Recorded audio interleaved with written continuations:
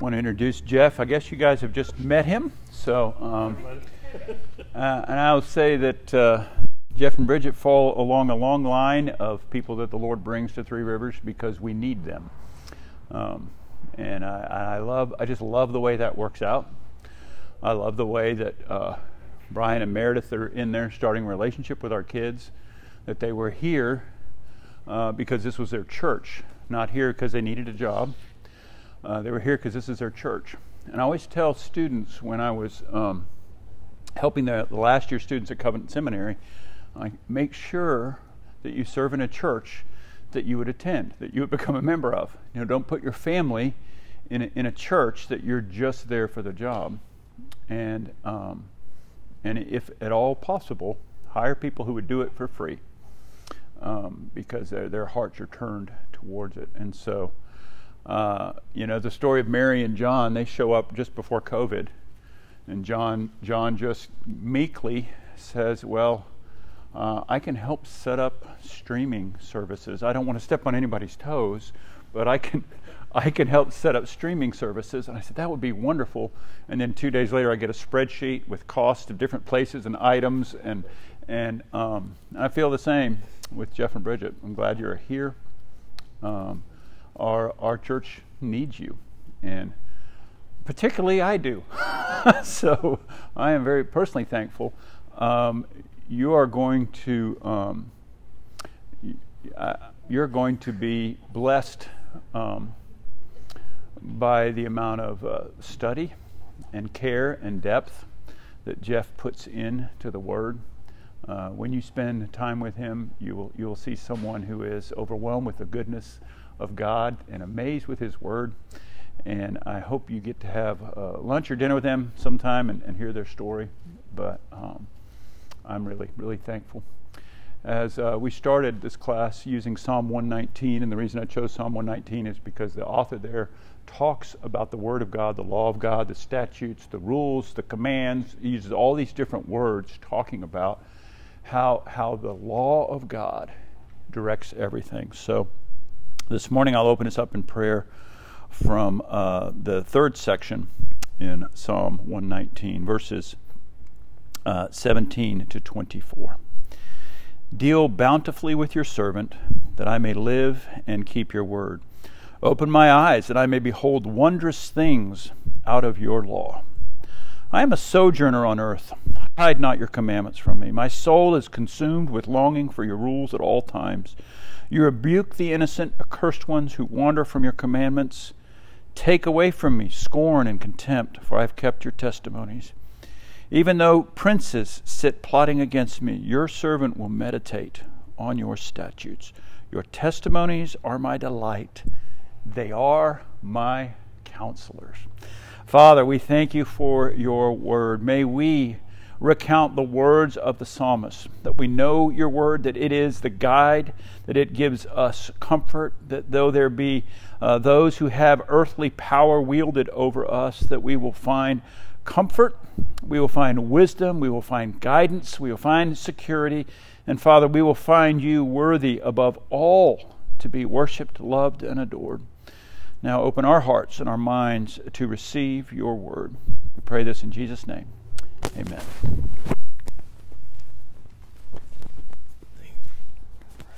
Okay. Let me sit that here.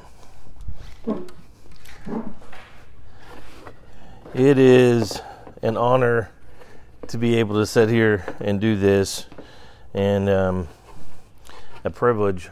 I haven't actually got to teach in the church for almost a year, so can you hand her in the back? Can you hand her one of those binders? Oh, you got one? Awesome. Okay, awesome. Oh, you want another one? We have a bunch of them. Yeah. Oh, thanks. So when the class was started, Mark had began with kind of a commitment to work through part of Psalm 119 because it does reference much of the law, and through Thomas Watson's book, The Ten Commandments. And I was like, wow, that can be tough. Thomas Watson can be tough.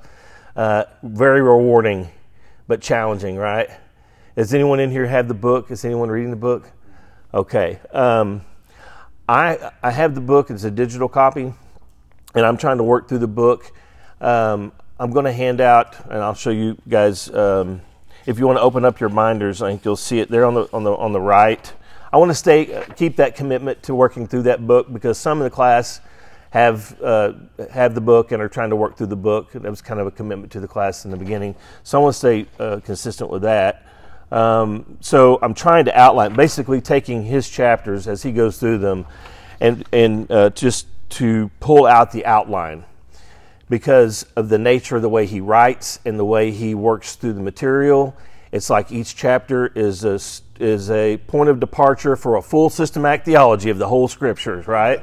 And you can just like catalog all of his text references. He's probably going to cover every single book in the New Testament, and maybe every chapter, right? So he's steeped in the text. It can be difficult to read. There's a little bit of a language issue because of the way that they spoke and wrote in that time period. But it's very rewarding.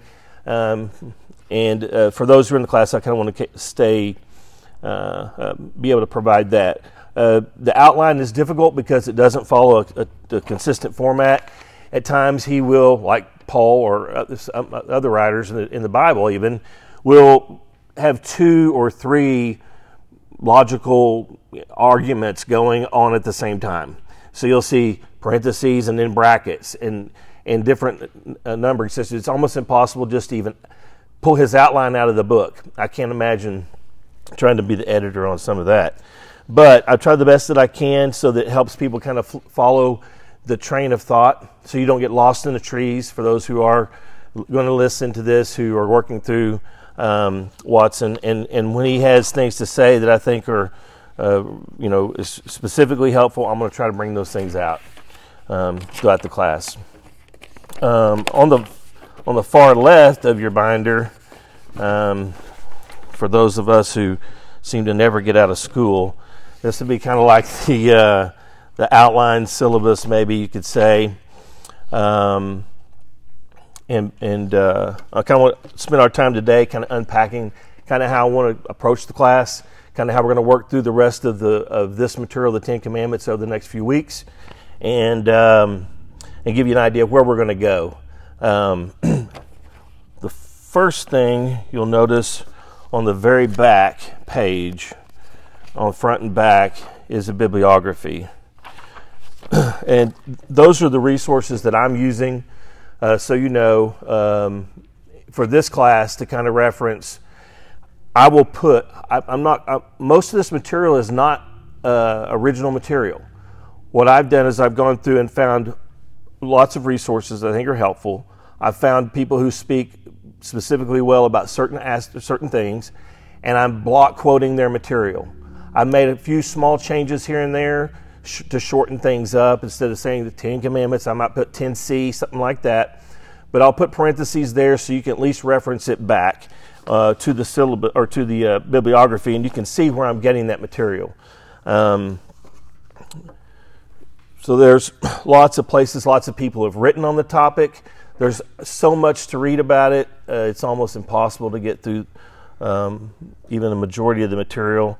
But so you know, that's where the materials come from. At the end of some of these, as we work through the material, you'll see parentheses, and it's kind of in grayscale where I'll put the name or a page number and a name. That should reference you back to the author or the work in the back of the bibliography if you want to go look at some of those things themselves, or you have a question about where the material came from. As far as moving forward in the material, I'm going to try to. My printer is kind of on the blink, so I wanted to get a copy of. I printed out a copy. I couldn't print them for the class today. My printer's out of ink. But of Psalm 119 for you, just to have in reference, because Mark's working through it every week, and a copy of the Westminster Standards, the Confession, both catechisms, for those sections of the standards that deal with the law. And it's still quite a bit of material. 8 pages maybe. So it's a big topic, and there's much that's been said about it. And I think as we'll go through the material, you're going to see how reassuring and comforting it is that the standards, sometimes how specifically they address the key issues we're going to see. It's unbelievable. And it's reassuring, it's comforting to know that such great care was put into it by the people who authored the confessions. And then there's a couple of special things, little study snacks I put in here for you that are on the right-hand side. You'll see, let's start with the first one, this pretty thing, with all the colors on there. I need better paper, though. It's not doing it justice. This little packet right here, this is just a tool, okay? It's a tool to help us all kind of come up to speed in the biblical in the biblical context of the Ten Commandments. It's taking place in the very first block you're going to see at the top. That's just a very short summary depiction of the major sections and movements of the Pentateuch. Our text is in the Pentateuch. And then you'll see below kind of a color-coordinated each block, how they fit into the Pentateuch as a whole. And I think these very short summaries are helpful to help us position. When we consider the Ten Commandments, we have to consider it in the context of the whole movement of the Pentateuch, of the first 5 books. This is one long story. And it has all types of, there's Old Testament, there's narrative in here, it's historical, we have law, we have all kinds of things going on, but it's all connected, as we'll see, just like the covenant concept is connected and interwoven with the issue of the law. We have to understand where this is at, where it's taking place. The concepts we're going to discuss are going to cover a majority of the span of the book. And some of these are big concepts. And so this can be helpful for you to kind of position the text in a bigger sense. For example, you're going to see, if you go down to the green block, Exodus, section 2, Covenant under Moses, Exodus 19. This is the beginning of the second major movement in the book of Exodus. And if you go from Exodus 19 to the end of Leviticus, that whole section is basically what they call the Sinai narrative. Okay, and that is a big contextual piece. We need to understand what's going on in that period of time. And so I put that together just to kind of help you at that level. We keep on working through that briefly. You'll see I've just taken from the ESV introduction and ESV at every chapter. I just kind of put their introductions there for those books, well, at least Exodus through Joshua. So you'd have a quick reference. Hey, okay, remind me what's going on big picture in this book. And then you can look at the outline and kind of see kind of the structure and how they're related. Then I'm actually going to give you a little bit of some excerpts from notes from a class I took on this section of Scripture. Basically, there's 2 sections, and they correspond to 2 little divisions inside of that Sinai narrative. The first is Covenant under Moses. You're going to see a lot of information here, and you're going to see how the text is structured in that section. And you'll see Exodus 20, which is the first presentation of the Ten Commandments. And then you'll see on back in a few pages later here, you're going to see worship under Moses, which works through the rest of Exodus. And then I've got a section on Deuteronomy because we're going to see the Ten Commandments presented again there in chapter 5. And so I've given you some background information there to Deuteronomy and its structure, and some things that will be important to you later on. So we're not going to cover this stuff like per se, but it could be very helpful for you to review and to kind of consider some of this information as you're reflecting back on the material we're covering in the class itself. Does that make sense? Okay. And then for the final 2 little colorful pages, kind of bring those out. The first one with the stuff that on the left, the Hebrew biblical text on the left, it kind of looks like this long sheet like this. You see that? Okay. I just wanted to show you this. We won't use this probably after today, this front sheet, but I wanted to show you what is here and why it's this way, to show you how it supports the second one.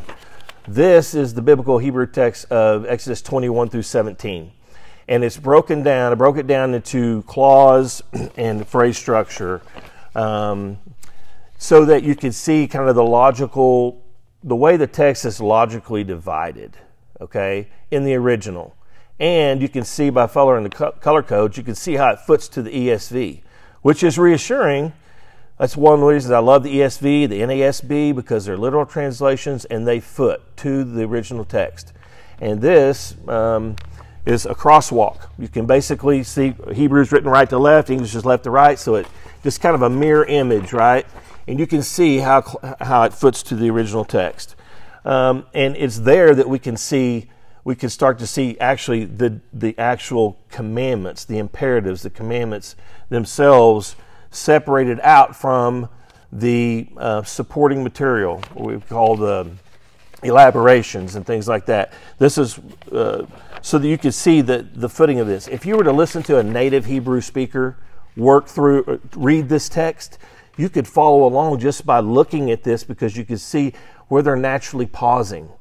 And the inflection of their voice and the way this is how they see the language. This is how it was written. This is how they feel it when they communicate it.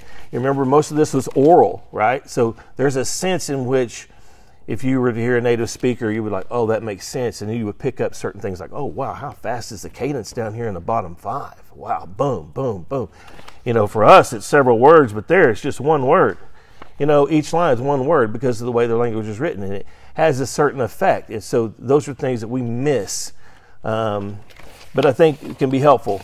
So the next page, this one, is basically the page you just saw without the Hebrew, and it's just the ESV.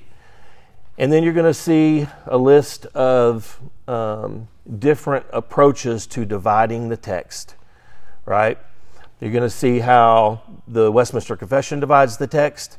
You're going to see how, if you follow the heading at the top, how the Roman Catholic and Lutheran traditions divide the text, how historic Judaism would do the text, and then how under Sarna, Nahum Sarna is an Old Testament commentator, a Jewish commentator, how the rabbinic Judaism, say medieval period, how they divide the text. And I think you're going to find some interesting things where people don't necessarily agree.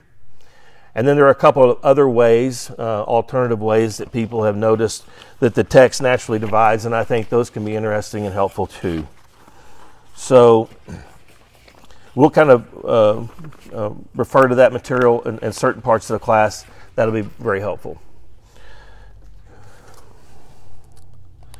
This Bridget, my wife Bridget, she sat through a lot of these classes with me, and she always makes fun of me. The first time I taught on a Wednesday night in front of the whole church, it was a big church. There were several hundred people in there. I was a little nervous, and I was going through all this material, and I said, "Are you tracking with me?"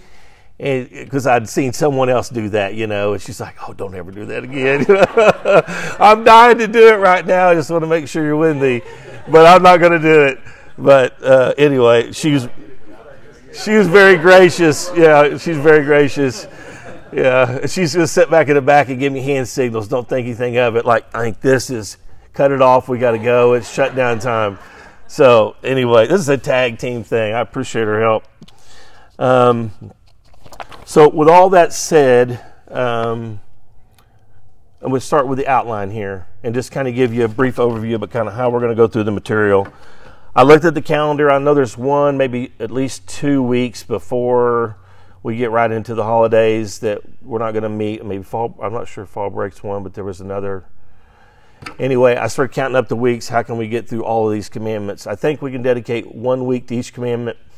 Probably going to need, we'll need 2 for this to get through the material for the prologue preamble, because just kind of the setup, house clean stuff today. So we should have plenty of time to work through this, but hopefully you guys will stay committed to it and we can all get something out of it together. So basically the outline is I kind of want to break for the first two sessions here. I want to go over some introductory material and ask some big questions like what exactly are the Ten Commandments? I want to discuss the literary context, like some of the main features, the form of it, the style. I don't want this to be real dry. It can be technical. It can be on the academic side of things, but it all of this stuff really, you're going to see it foots to the text, and these are the things that drive a lot of our interpretation, understanding of it. Structure imparts meaning in the text. Look, questions like how many commandments are there? How are they divided and ordered? How many tablets were there really? Authorship, audience, setting, situation, purpose, things like that. Then I'm going to discuss kind of the canonical context. Where do we find it in the text? Is it two places? Is it three? Are there differences between the canonical accounts? How do we address that? And then where do we find it in other biblical texts? How do Old Testament writers, how do New Testament writers, do they quote it? Do they allude to it? Are there echoes of it in the way that they write? I want to discuss some of the key hermeneutical issues. There's really, for the law, we can think of four primary ways that we can distinguish the law. Some are more helpful than others, but the traditional Reformed classifications of moral, civil, and ceremonial can be helpful at times. Dividing the laws up, distinguishing between the different uses of the law, first, second, third use. The two primary forms that we find, apodictic or casuistic, things like that, and the concept of the Hittite suzerain vassal treaty form. All of those things are distinctions that we can make when we look at the text that will help us understand facets or aspects of how it's put together and what it's trying to convey. And I think it's important. The historical context, how do we read or interpret the Ten Commandments?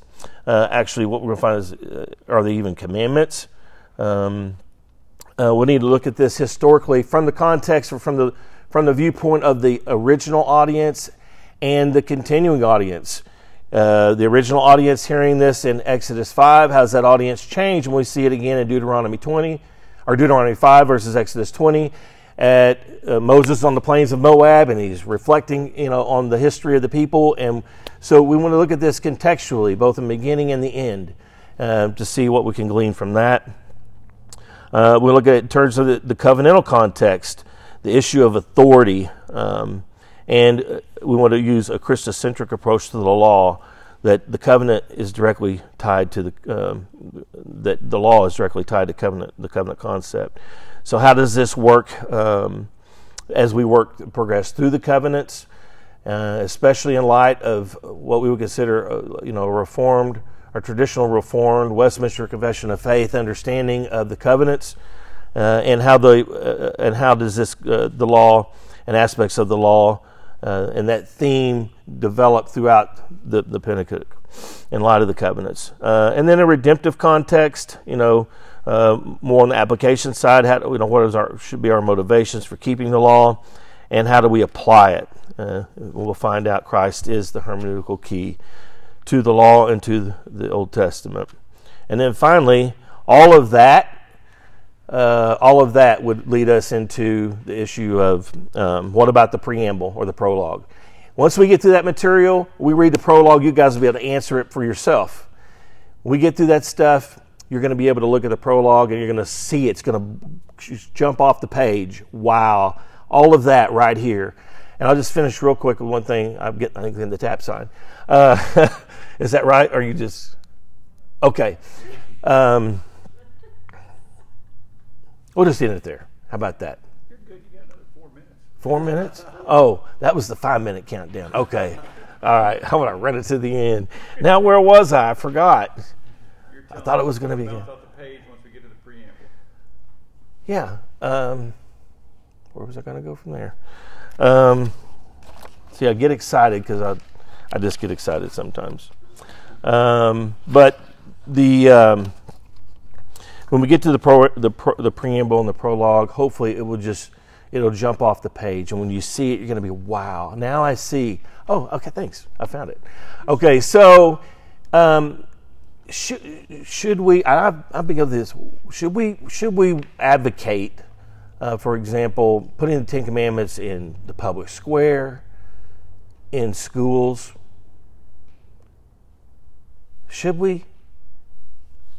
And I've always thought that was kind of a given. Well, certainly we should. But how many times have we seen it listed as the commands with no preamble or prologue? And I guess you're going to find out, if you don't have that, you shouldn't. We don't want it there because it's just a list of moral commands, a bunch of imperatives and rules. If it's not presented in the context in which it was given, with the preamble and the prologue, you have to understand the covenant context in which this is given and what is driving the law. Okay, then it defeats the purpose. It distorts the truth. And so it would be great to have it in the public square or in the classroom if they included all of it, right? If the prologue and the preamble were there. Otherwise, I would say no, right? Because people would just look at it as a list of rules. There's more here, and in keeping with Thomas Watson's style, it'll be our point of departure to go through the whole Bible. We'll try to do that, and probably the 30 minutes next week we'll go through the whole Bible, yeah. And we'll try. No, I know this is a lot of information. I know it can sometimes, here's a new person up here, and they're trying to go 100 miles an hour. It's like taking a drink out of a fire hose. Don't let it discourage you in any way. Yes, some of this stuff can be technical and some of it can be dry, but I think we can have fun. We can work through it. We can learn something from it. There are no bad questions. I don't have all the answers. If I get something wrong, please, I know there's a lot of grace in the room. Please help me, let me know, and I'm going to try to fix it, and we'll get through this together. But I do appreciate the opportunity Mark's given, and you guys for letting me teach a little bit, and I look forward to the class. I think we're going to have a lot of fun. We're going to learn a lot along the way. So, I have a question. Yes, sir. What do we need to do for next week? What if we were to read over this? What would be good for us? Well, basically, this packet, the one on the left, that has the bibliography on the end. That's the material I'm going to try to work through. And like I said, and hopefully we can get through it. If we can't get through that, then maybe we could finish it up the following week. We have enough room as far as weeks go to be able to push that back another week if we need to. But it would be helpful to read through that. Obviously, as we go through the class, it's going to be helpful to look at this little colorful packet here to give yourself a refresher on the Pentateuch and kind of where things are positioned and how they're put together and how there's one long narrative here.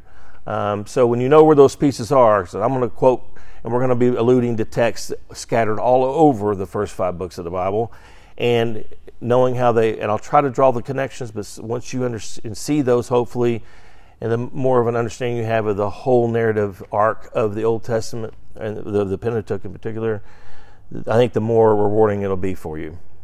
And I'll try to help you out with that along the way. But I would spend my time on this, and then to the extent that you can, look through that other packet, and the rest of the material will be it won't be as helpful at this point. Any other questions? I was going to ask you to explain the key hermeneutical concepts, but you've done so here, so I'll... Oh, yeah. So that's just an outline, and like I said, you'll see the headings over here on the outline are kind of highlighted in the yellow as you go through the material, so you can kind of refer back to where you're at. And some of this stuff I pulled from different sources. Occasionally there'll be a little bit of overlap, just because I'm trying to block quote some people, but we can pull out the things that we need to see. Any other questions? All right. close this out in prayer real quick. Father, I just thank you so much for this privilege and honor that we have to study your word together in community with your people. And I pray that you would bless our time together, that would be reflect the honor and glory that's due your name. And it's in your Son's name that we pray. Amen. Pause.